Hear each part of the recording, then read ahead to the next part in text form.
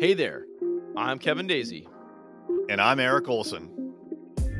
You're listening to the Managing Partners Podcast, where we interview top lawyers about how they're growing their firms. All right, we are live. We're actually live right now on Facebook, on 2 accounts, on Twitter, YouTube, and, which is new, LinkedIn Live, which I'm happy to have been approved for. I've tried for about the last year and a half, 2 years. So thank you, LinkedIn, for allowing me to go live. So I'm actually joined today with Ross Dannenberg. Didn't say that wrong, did I? Nope, that's right. All right. And this is the Journey to $100 Million podcast. Ross will be featured on the podcast here soon. And today we're here live with him to ask a couple questions, learn from him and about his business.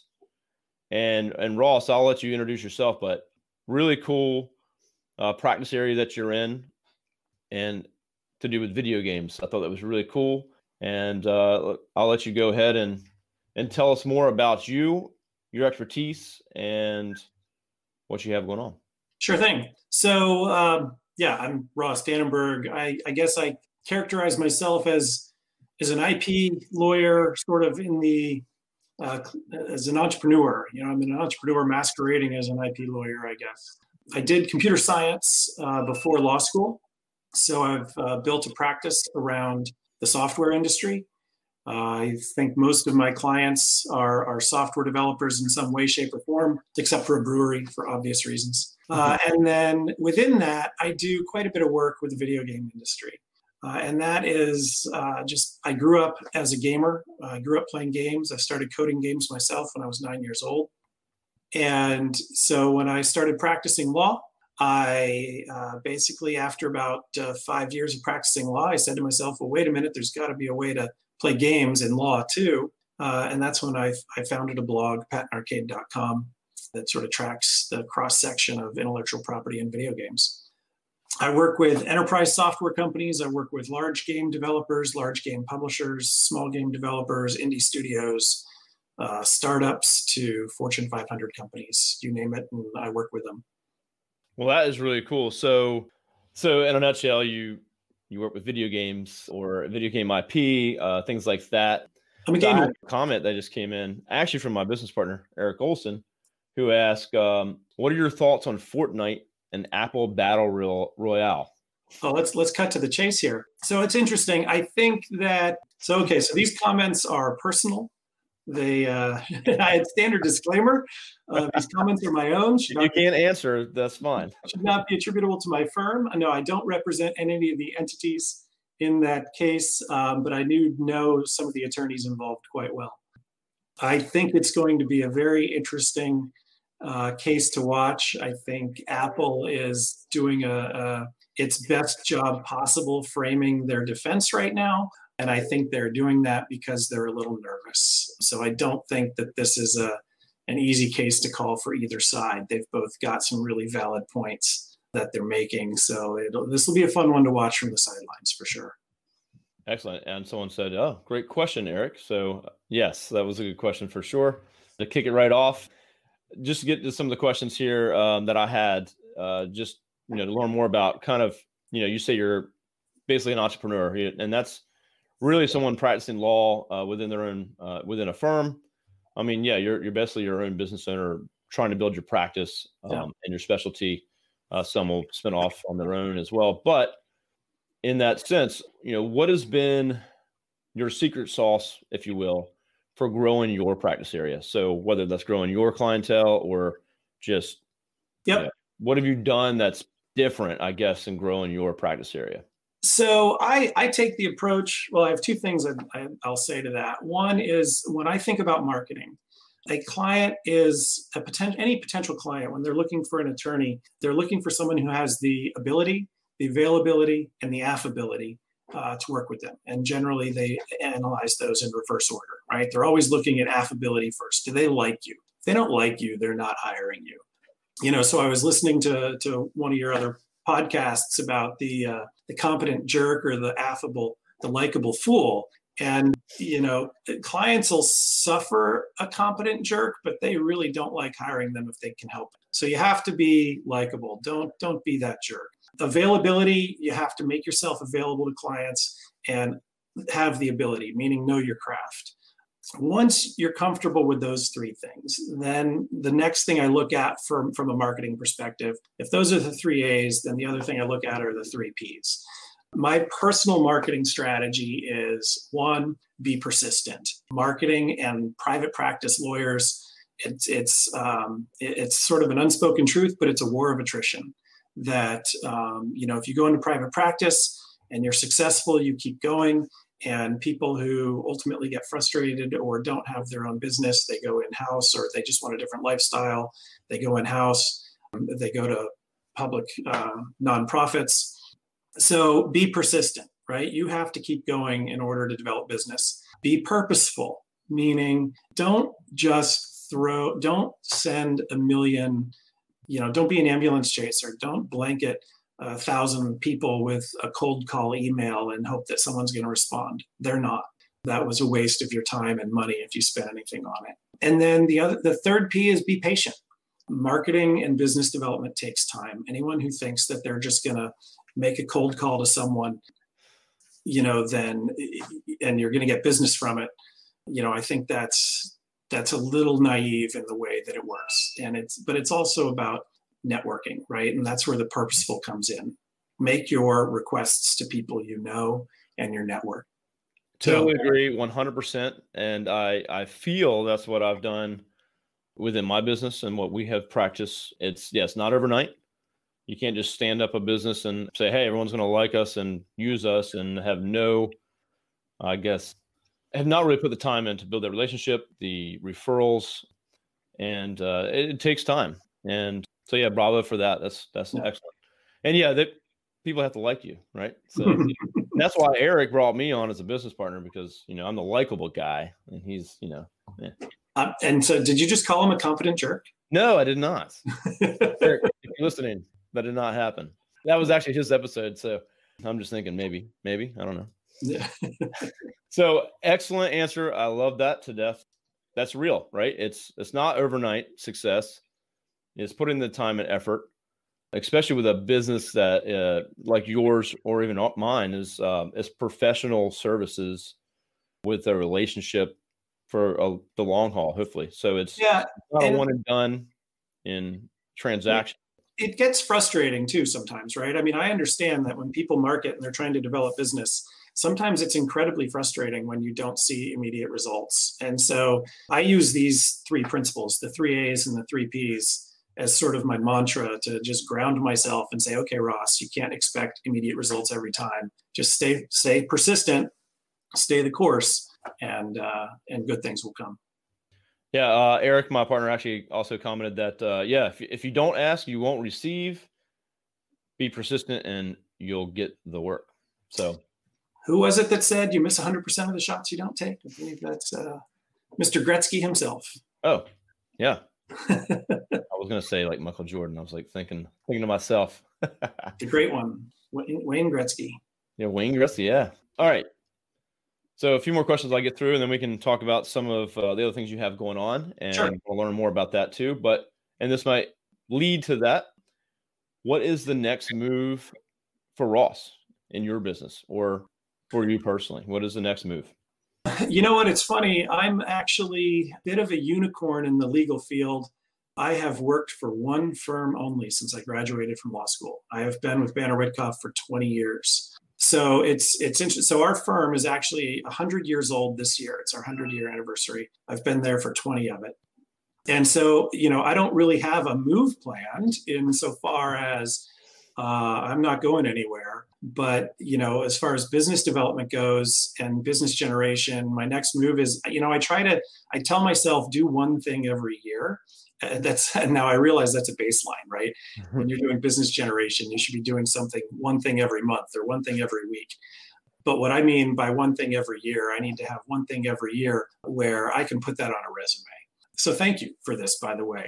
2020, check. Because I've been cooped up inside for so long that all the conferences have been canceled, and I haven't done anything this year really. We're getting you out there in the world. You're live right now on multiple channels. So I appreciate that. Yep. So yeah, next move though, I mean, I'm just sort of enjoying doing more of the same right now.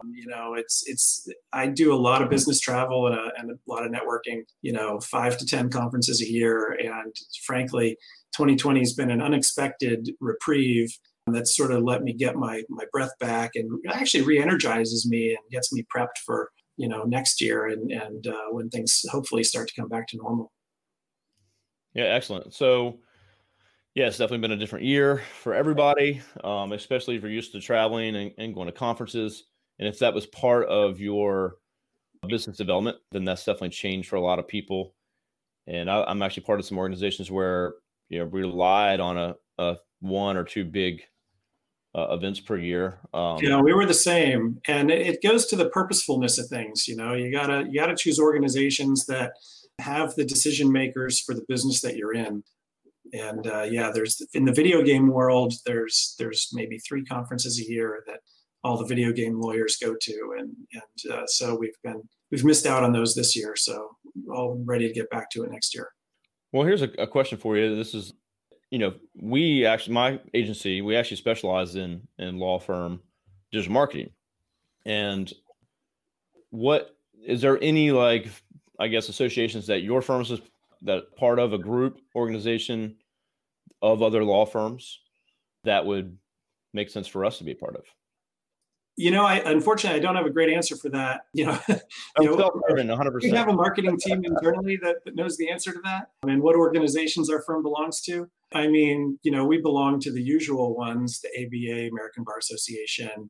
For IP firms, we're an intellectual property boutique. We're 125 attorneys. All we do is IP law, patents, copyrights, trademarks. We have attorneys in every technical discipline, from myself, like in computer science, to PhD in cellular biology, you name it.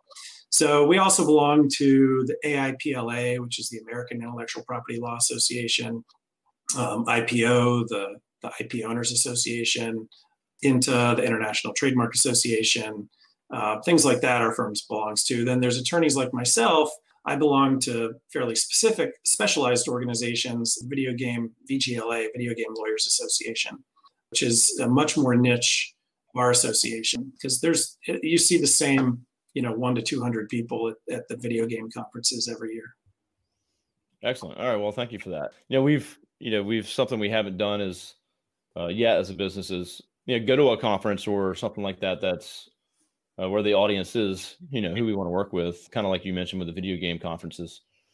So we've been looking at some organizations and some associations and things like that we could be part of as more of a vendor, I guess, that allows that. So just something we're looking to do in 2021. So you had mentioned, you sent me some links and some things, and I can share some of that stuff here in the comments. You sent me some links to, I believe, some books and some other things like that. Is there anything else you have going on? Anything else you want to discuss or talk about? What is something that we can help you with, or the audience can help by reaching out? Or I mean, the links I sent you, it's one of the questions you had posed in the email, is, what are the marketing strategies that have worked for me over the years? And again, it goes to all the principles I mentioned, right? Persistence, do something every year, have the ability to do things. I started the blog in 2005, not really knowing where that would go, but it led to a leadership position at the ABA on computer games and virtual worlds. And then that itself actually led to the first book that I sent you a link for, which was a treatise, a legal treatise that the ABA pushes out or publishes on video game law. So we published it was I think the first legal treatise on video game law. And then from that's where actually the clients started to come in when they saw the writing and the speaking that I was doing on the topic. And then that actually led to the second book, which is the Legal Guide to Video Game Development. And the difference between the 2 books is the treatise is actually intended for lawyers, that if it's intended for lawyers that want to get a background on the law. But the Legal Guide to Video Game Development is much more specialized for the business person, for the video game developer themselves. It's intended to give developers a bit of self-help It's not a replacement for hiring an attorney, but a developer who reviews the information in that book will certainly be a more educated client, which will result in reducing their own legal fees because their attorney won't have to spend as much time bringing them up to speed on an issue that's already covered in that book. And that book goes into IP issues, publishing, licensing, advertising, microtransactions, virtual currencies, business formation, contracts, some employment issues, anything a startup game developer wants to learn about or needs to know from a legal perspective. It's probably covered at least briefly in that book. And then the other thing, oh, sorry. Oh, no, I was just going to add that I posted the links to the 2 books in the comments. Oh, great. For anyone that wants to check those out, I posted both links. Yeah, keep going. The other thing that's worked for me, and this goes to the be purposeful, be targetable, you also need to differentiate yourself. I mean, I hate to say it, but if you work with law firms, you know this. There's a lot of attorneys out there, and they all sort of blend together at different times. So, I'm a gamer. I grew up as a gamer since the time I was 9 years old. I had a true IBM PC. My first game, I think, was actually Zork, the original Zork. I'm dating myself here. And but one of the things that we did is we developed new business cards to hand out to video game companies when we go to video game conferences, and that aren't just your sort of formal lawyer business card. It looks like a card that might be found in Magic the Gathering, the trading card game that lots of people play. And so it's me, it's my caricature in a sort of a fantasy style, rogue role. And we've gotten more mileage out of those cards. Myself and 3 other attorneys in my firm have them.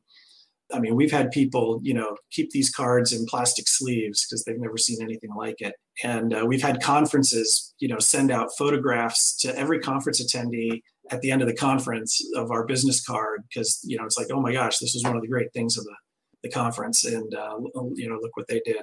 So we've gotten, for a pretty minimal investment, just a little creativity, we've gotten a really good turnaround from those cards.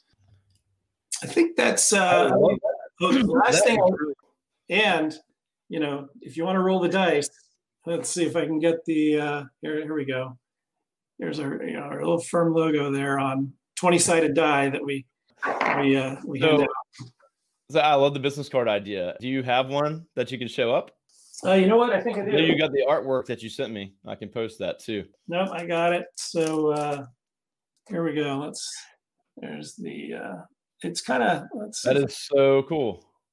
So that you can get the gist of it there. It's a little blurry coming through. And then, we've got the basic info on the back. My personal favorite is the, attack bonus against trolls, reference to patent trolls, deadly with a pen, stuff like that. So that is awesome.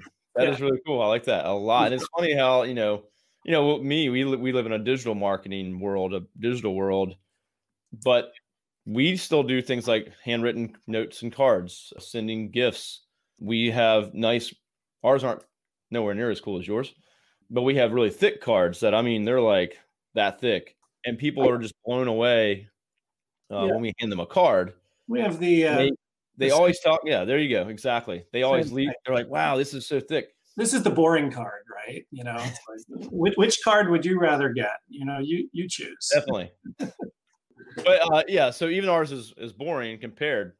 It stands out in the rest of the pack where, everyone, they don't throw it away. They tend to keep it. And I've seen people they stand it up on the table because it is so thick it'll stand up. I don't know. I've never tried that. And so it's just that little extra thing to be memorable, and people talk about it. Hey, look at this card, and they're flashing your card around. I would assume your card at a video game conference would just be very, very popular. It's well received. Yes. Really cool. I like that a lot. I got another question that came in from Julian. I know Julian pretty well. He said, hi, Ross. Hi, Kevin. First-time caller, long-time listener. In your years of practice, what is the first thing that comes to mind when speaking to entrepreneurs and startups that you would say is a recurring theme or takeaway in regards to IP? What I would say to startups is if you don't do it right at the beginning, you can forfeit rights forever. It's incredibly important to consider IP at the very outset, because depending on what you do with respect to patents, there are certain timelines you have to file patents for. And if you don't do that right out of the gate, you've already forfeited the patentability on your technology. That's the biggest misstep I see startups make, is because then they'll come to us 2 years down the road or a year later and they say, hey, we have this great technology, we want to get a patent for it. Can you help us out? And we start asking them questions about the timeline, and they've already lost those rights. So that's issue number one. And I've seen that very important. Don't multiple times. Do it right the first time. All right. Well, and do it quickly. You have to do it. You have to do it at the beginning. Otherwise, you can never go back and do it again. The do it right the first time comes up with trademarks. I can't tell you how many companies I've seen start their business and launch with a name. And, 2 months after launch, they say, hey, Ross, we got this cease and desist letter from this other company, and they have the same name and they're telling us we can't use it. Is that right? And I sort of look at them, I say, well, if you owned a brand and someone else started a company with the same name, wouldn't you be pissed off about that? And so they're sort of shocked. So do your brand research in advance. Do a trademark search, clear the name before you go public with it. I have helped multiple clients protect their names. I've also helped multiple clients change their names when they don't do it right from the outset. And then I had a third thing I was going to mention, and it's escaped from my mind as I was talking about trademarks. If it comes back to me, I'll let you know. So basically, before you get too far in, you need to get going, get started, seek someone like yourself, and do it the right way. If you're planning on taking it to the next level and growing that business and being serious about it, you need to do things right. Yeah, IP isn't an afterthought. IP can't be an afterthought. When you're starting a company, IP is actually your lifeblood. So if you don't take proper steps to protect that, then no one else is going to do it for you. And you might have just given away the crown jewels. Well, I think a lot of times when I talk to, people that are starting up, young entrepreneurs, it's usually, well, I'm just going to try to get this going. And if it starts to take off, then I'll put some more effort into it or invest a little bit more money and time. And in some cases, I think that's fine for certain businesses, freelance work, stuff like that. But something like this, it sounds like that's not a good idea. So yeah, treat your IP how you want other people to treat your company, right? If you treat your IP with respect and take steps to protect it, then other companies are going to take you seriously. But if you just are this fly-by-night startup guy saying, hey, I've got this great idea, here it is. You're just giving people things that if you want to make a business of it, you shouldn't be giving that away. You should have a non-disclosure agreement in place. You should have trademarks filed. You should have patent applications in place before you go telling other people about what you're doing. Yeah. Is it true that, and I've been through this a few times in the past with other businesses I've owned, actually mobile apps, one of them, but if you do you can do a patent pending, gives you some protection once you submit. So once you file a patent application, you can say patent pending. And I think what you're referring to is a provisional patent application, which has reduced filing fees, but they should only be used in limited circumstances. Provisional patent applications are a bit of a red herring. So you should talk to your attorney about your specific scenario to see if it really fits the situation that you have going on, or whether you should pursue a full patent application. Gotcha. So yeah, my understanding was that you can do the submittals. You basically get a window of protection, but it doesn't mean you're going to go for or get the actual patent. Or right. Getting an actual patent on average takes 2 to 3 years. What you need to do is have that patent application filed. And once that patent application is filed, you've got your place in line at the patent office. Then you can go talk about it if you want to. The patent application stays secret, though, for 18 months after filing.